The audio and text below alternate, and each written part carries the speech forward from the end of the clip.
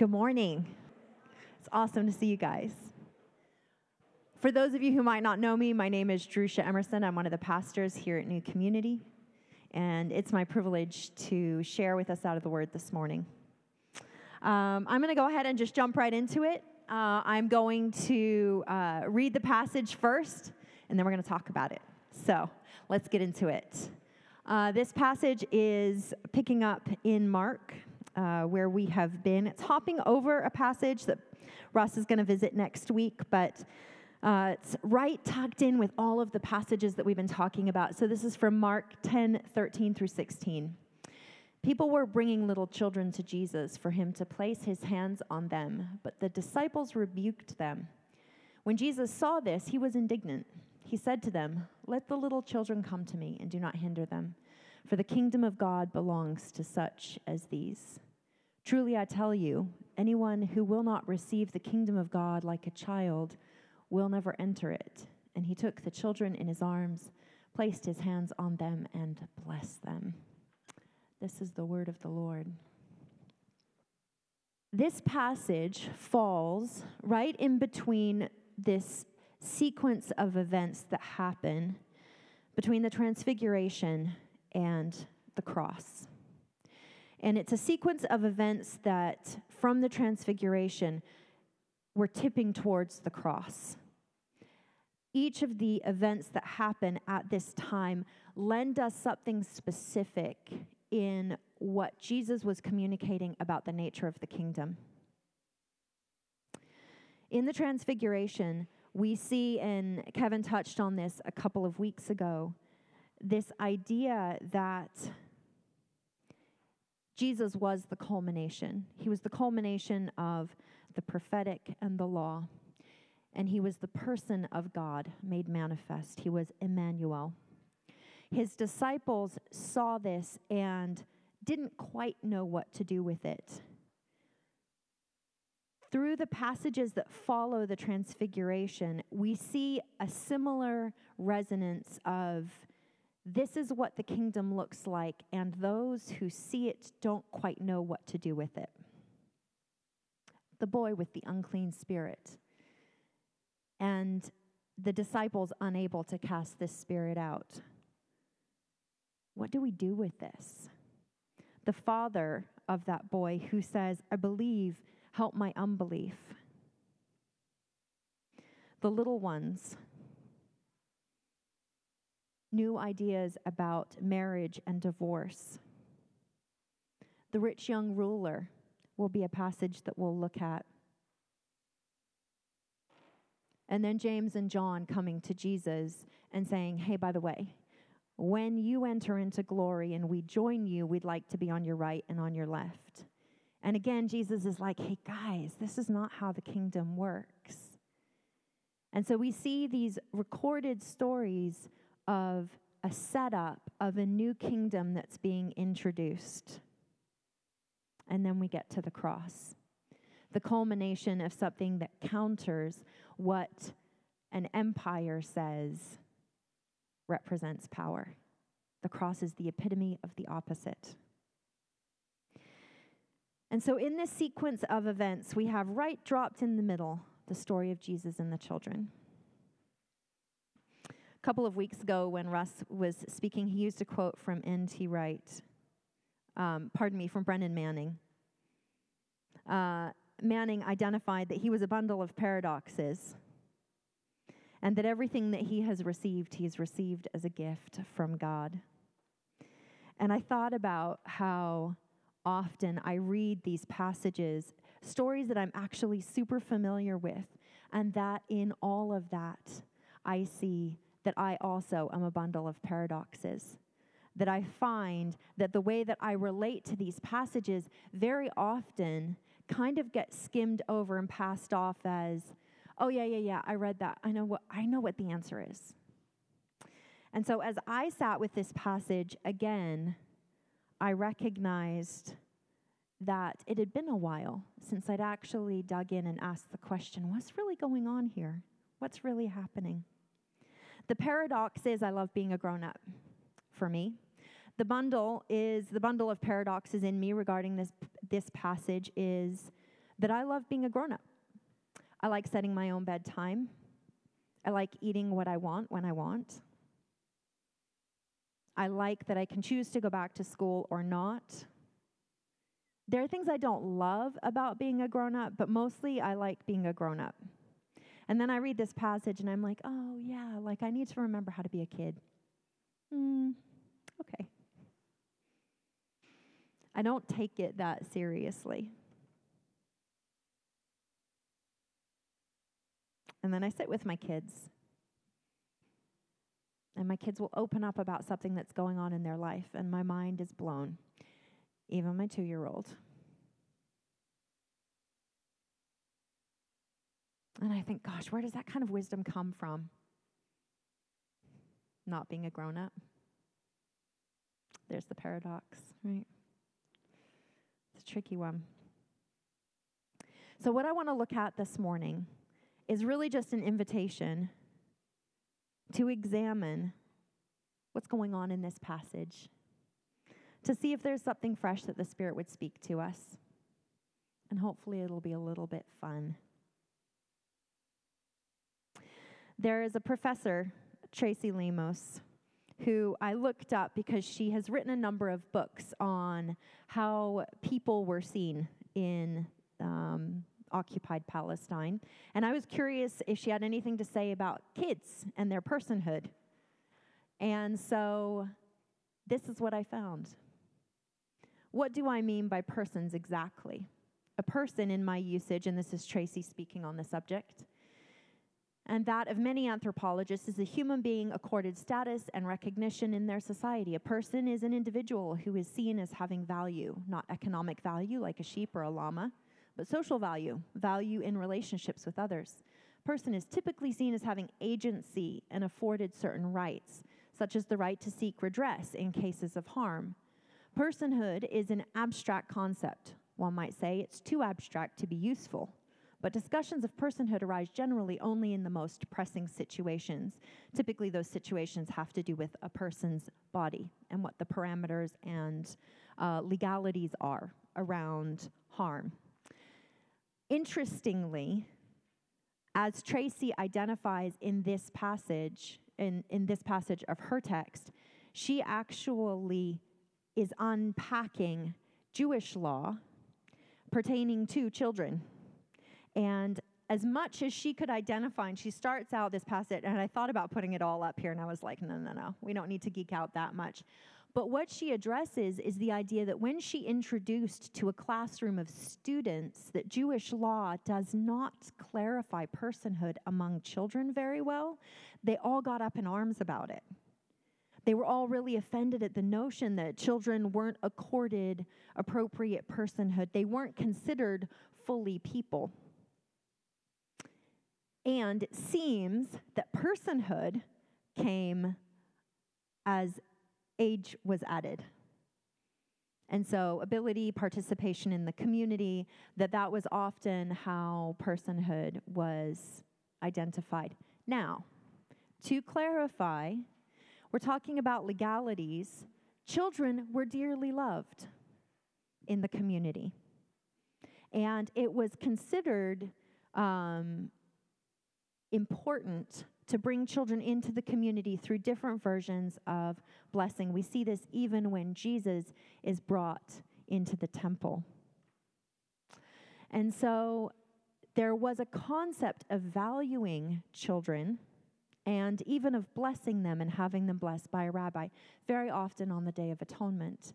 But when it came to children being present in society or being accorded any sort of rightful place in society, there was absolutely no protocol. There was no expectation that children would have any sort of status in society. So, when the disciples tell who we assume are the parents that, hey, you don't need to be disturbing Jesus with kids. What they're communicating is that the kids aren't that important and that Jesus needs to get on with the important work. And the disciples are only being consistent with what the rest of society thought. And so, I know, That's not okay. And so what we start to see really quickly is that Jesus recognizes that this is an opportunity for everybody to see something new about the kingdom, to see something new about how we receive the kingdom.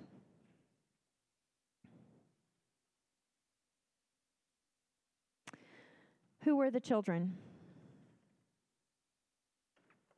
Children from the local community, northern Palestine. Children who lived in an occupied country. Children who were possibly infants, according to the translation, particularly here in Mark. And Jesus says, "For such is the kingdom." That you need to become like a child in order to receive the kingdom. How? It's a little bit of a Nicodemus dilemma. How? We have to ask the question, first of all, what's happened that we're no longer like this? Besides the fact that we've grown, that we've added years. So I thought that I would try something this morning. I would crowdsource this question, especially because we've got some kids with us this morning. So I'm going to ask the grown-ups first, okay? And then I'm going to ask you guys, okay? Grown-ups, what do you think is hard? You have to answer this honestly. You can't answer what you think your kids want you to say or the kids in your life. Grown-ups, what do you think is hard about being a kid? What do you think is hard about being a kid? Somebody. Rules, okay? Rules. Eating vegetables. Yes. Chores. You don't have any money. Don't have choices. Yes. Yeah, right? Yeah. Learning about big feelings. This is hard. It's also hard as a grown-up, but yes, it's really hard as kids too. Yes. Being told to hurry. Yes. What else? Not being taken seriously. Okay. All right. Okay, kids. What's hard about being a kid? Math? Not being home to cuddle your kitten because you're at school. Yes. Not getting your way. Yes.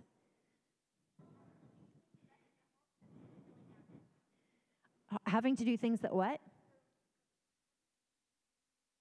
That aren't really important.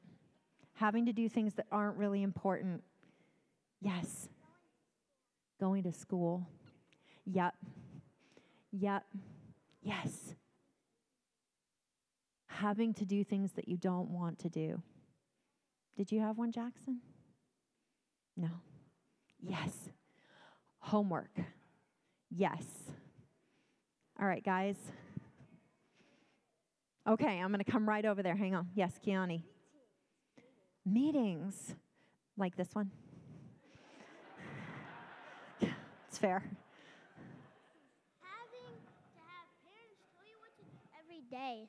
Having to have parents tell you what to do every day. And your parents scream at you. Taking showers. It does. Okay, so here's what I'm going to identify. I don't have my whiteboard up here, so I kind of am sorry that I can't do that. But here's something that I think we can identify super quickly. Is one, the kiddos have really specific answers, right? It's homework, it's meetings, it's showers and math, and kittens not being home with the kittens, right? not doing the things, not being able to do the things that are important, right? Like, it's super specific because kids' lives are super specific because they're present. They're present. They've just got the now. And as we grow, we tend to lose that. We tend to get into a space that is a space of thinking ahead, looking back, having these things influence our present moment. You can be pouring a cup of coffee and you're already at work. It's really difficult to just be super present. Do you remember when your day stretched out as a kid? Summer days that just stretched out forever? I'm pretty convinced that my daughter, who is 2, goes down for a nap, and at night she will tell me, I know take a nap. I know take a nap. She's already had one. I'm pretty sure that she thinks of her day as having 2 days in one, right? The morning, she takes a nap, and then the afternoon. And then she takes another nap, and it's morning again. I'm pretty sure my daughter is living out twice the life that I am right now, right? I think that that is so much a part of what we grow out of. We grow out of that perspective that is just the moment perspective. And then all the stuff comes in. And there is something to being able to put aside childish things. But that is not putting aside being a kid. That is not putting aside being a kid. Yeah, I need to think through like how I'm going to get my bills paid. I need to think through my budget, tax season. Yay. There are things to consider. And the bigger our dreams become and the more we step into those big things, the more overwhelming. Because we do think about a year. We think about how our business is going to grow in this next year. And I have employees and I need to take care of them. And so, yes, we engage these bigger things. That's not a bad thing. It's that we tend to lose that perspective that allows us to step back into the moment.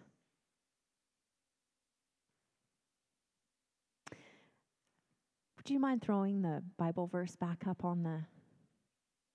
Thank you.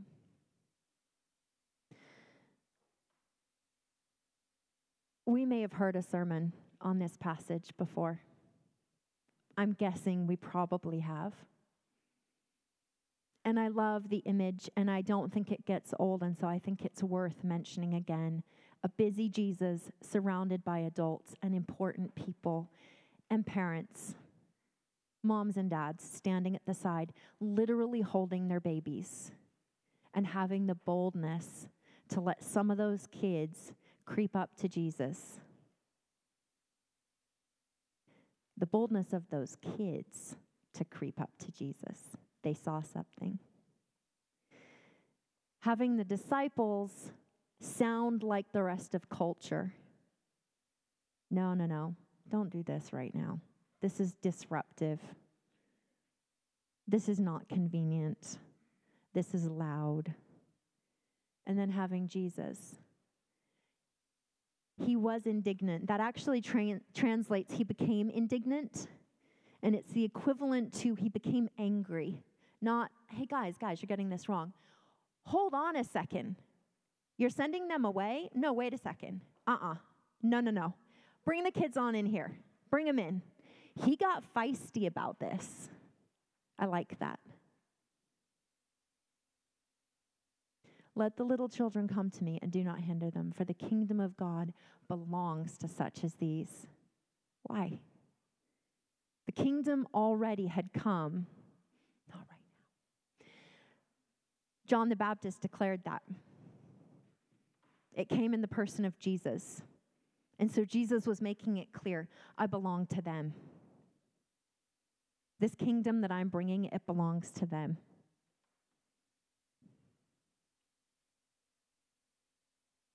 And then this is the one that stumped me as I was thinking about and praying about this sermon.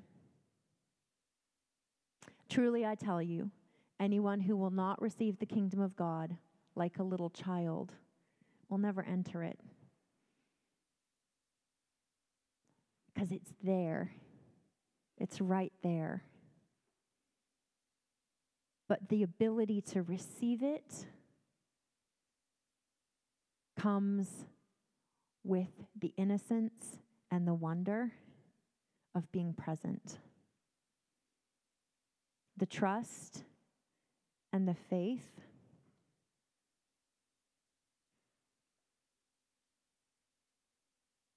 that comes with having to be a kid. So as I prepped for the sermon, I talked with my son Samuel a little bit about being a kid. Yep. And some of the things that Samuel had to say were really enlightening. A lot of it had to do with the fact that kids are used to experiencing what they experience in the moment. That's where those big feelings come from. All the feelings. Just got back from traveling in Europe with our kiddos, with Whitworth, and being on a train with a 2-year-old who has jet lag. There's no way around that. There's no way around it. She's gonna just throw herself on the floor. That girl's got a set of pipes. And we had a carriage worth of adults who were just giving us the stank eye because, like, what were we doing to our child that she was, like, throwing herself on the floor and screaming? Well, we were traveling. There was no way around that. She was just going to feel what she was going to feel, and I was a little embarrassed, but that wasn't her fault, so I was going to try to keep that to myself. But I wasn't going to be ashamed because she was feeling her feels, and I wasn't going to curb that. But we learned to curb that, right, as adults? We learn to curb those feels. And so we get out of the moment and we experience something that is a lot more like latent anger, anxiety, frustration. And then you get back from jet lag and you're talking with your kiddo about the trip and you're saying, what's it like being a kid? It's tough, huh? Yeah. It's tough because somebody wakes you up and says, hey, it's time to go to school, and you can't stay home with the kittens. Yeah. And that's hard. And I will be sitting pouring my cup of coffee, getting ready to go teach a class, and it feels optional to me. And I forget that I just sent my kid off to school. It doesn't feel optional, right? He's just used to being in a space where somebody says, hey, you got to go do this. The trust, I hope, that he has with his parents is that there's a sense that it's for your good. Sometimes that gets broken down and has to be rebuilt. As adults, none of this goes away. We just find ways around it. We still have all the same things going on. We still have to go to work, and it feels like it could be optional. And then that pressure and that anxiety come in, and we know that it's not.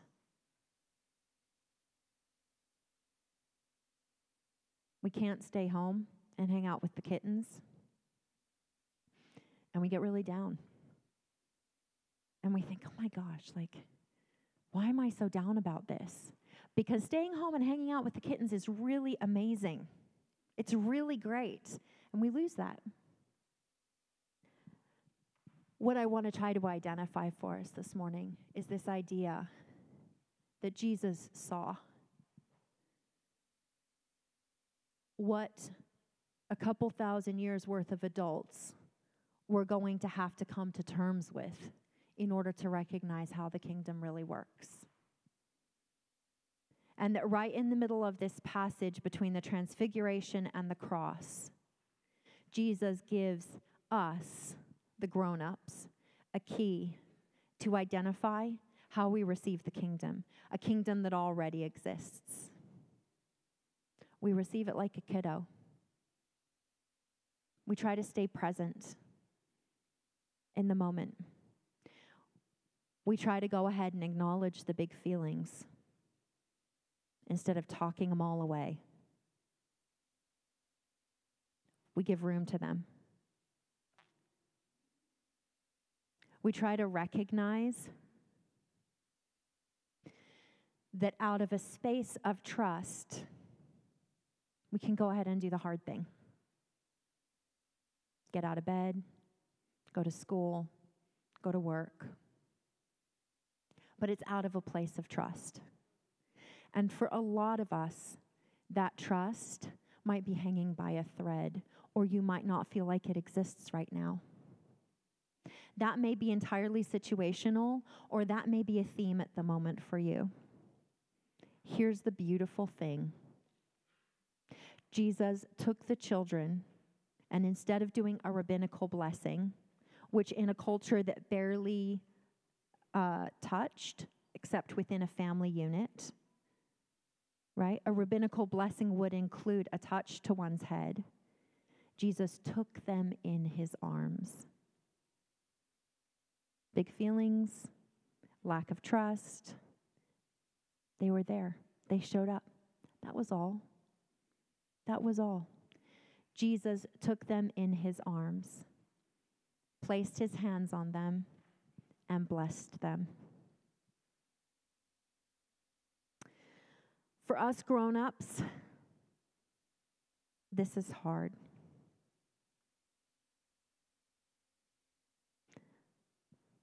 There's a poem that I love, and I'm going to finish off with this.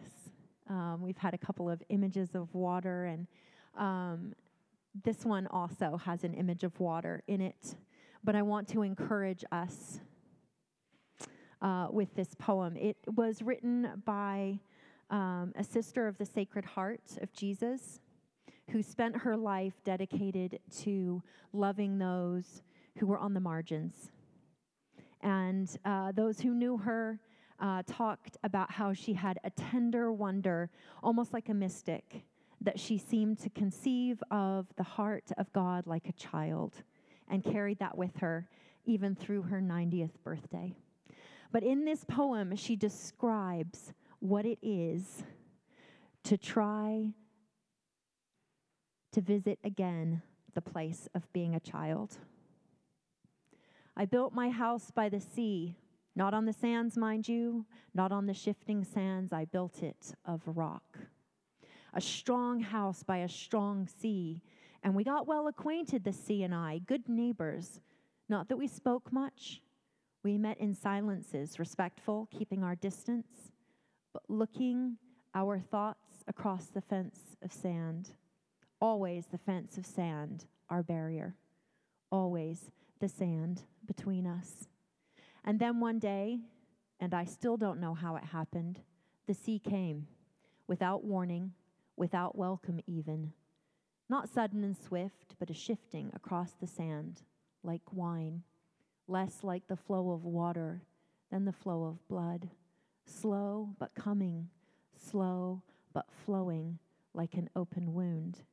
And I thought of flight, and I thought of drowning, and I thought of death. And while I thought, the sea crept higher till it reached my door. And I knew then there was neither flight nor death nor drowning. That when the sea comes calling, you stop being neighbors well acquainted, friendly at a distance neighbors, and you give your house for a coral castle, and you learn to breathe underwater. It's hard to receive the kingdom, to be present like children. It's like learning to breathe underwater, sometimes learning to trust a God who loves is like learning to breathe underwater. And I want to encourage us that wherever we are surrounded by a Jesus who blesses us in our journey. There's no judgment. You are blessed in your journey. And so may we again today receive the kingdom like little children. And if that means a whole lot of big feelings, that's okay. That's okay.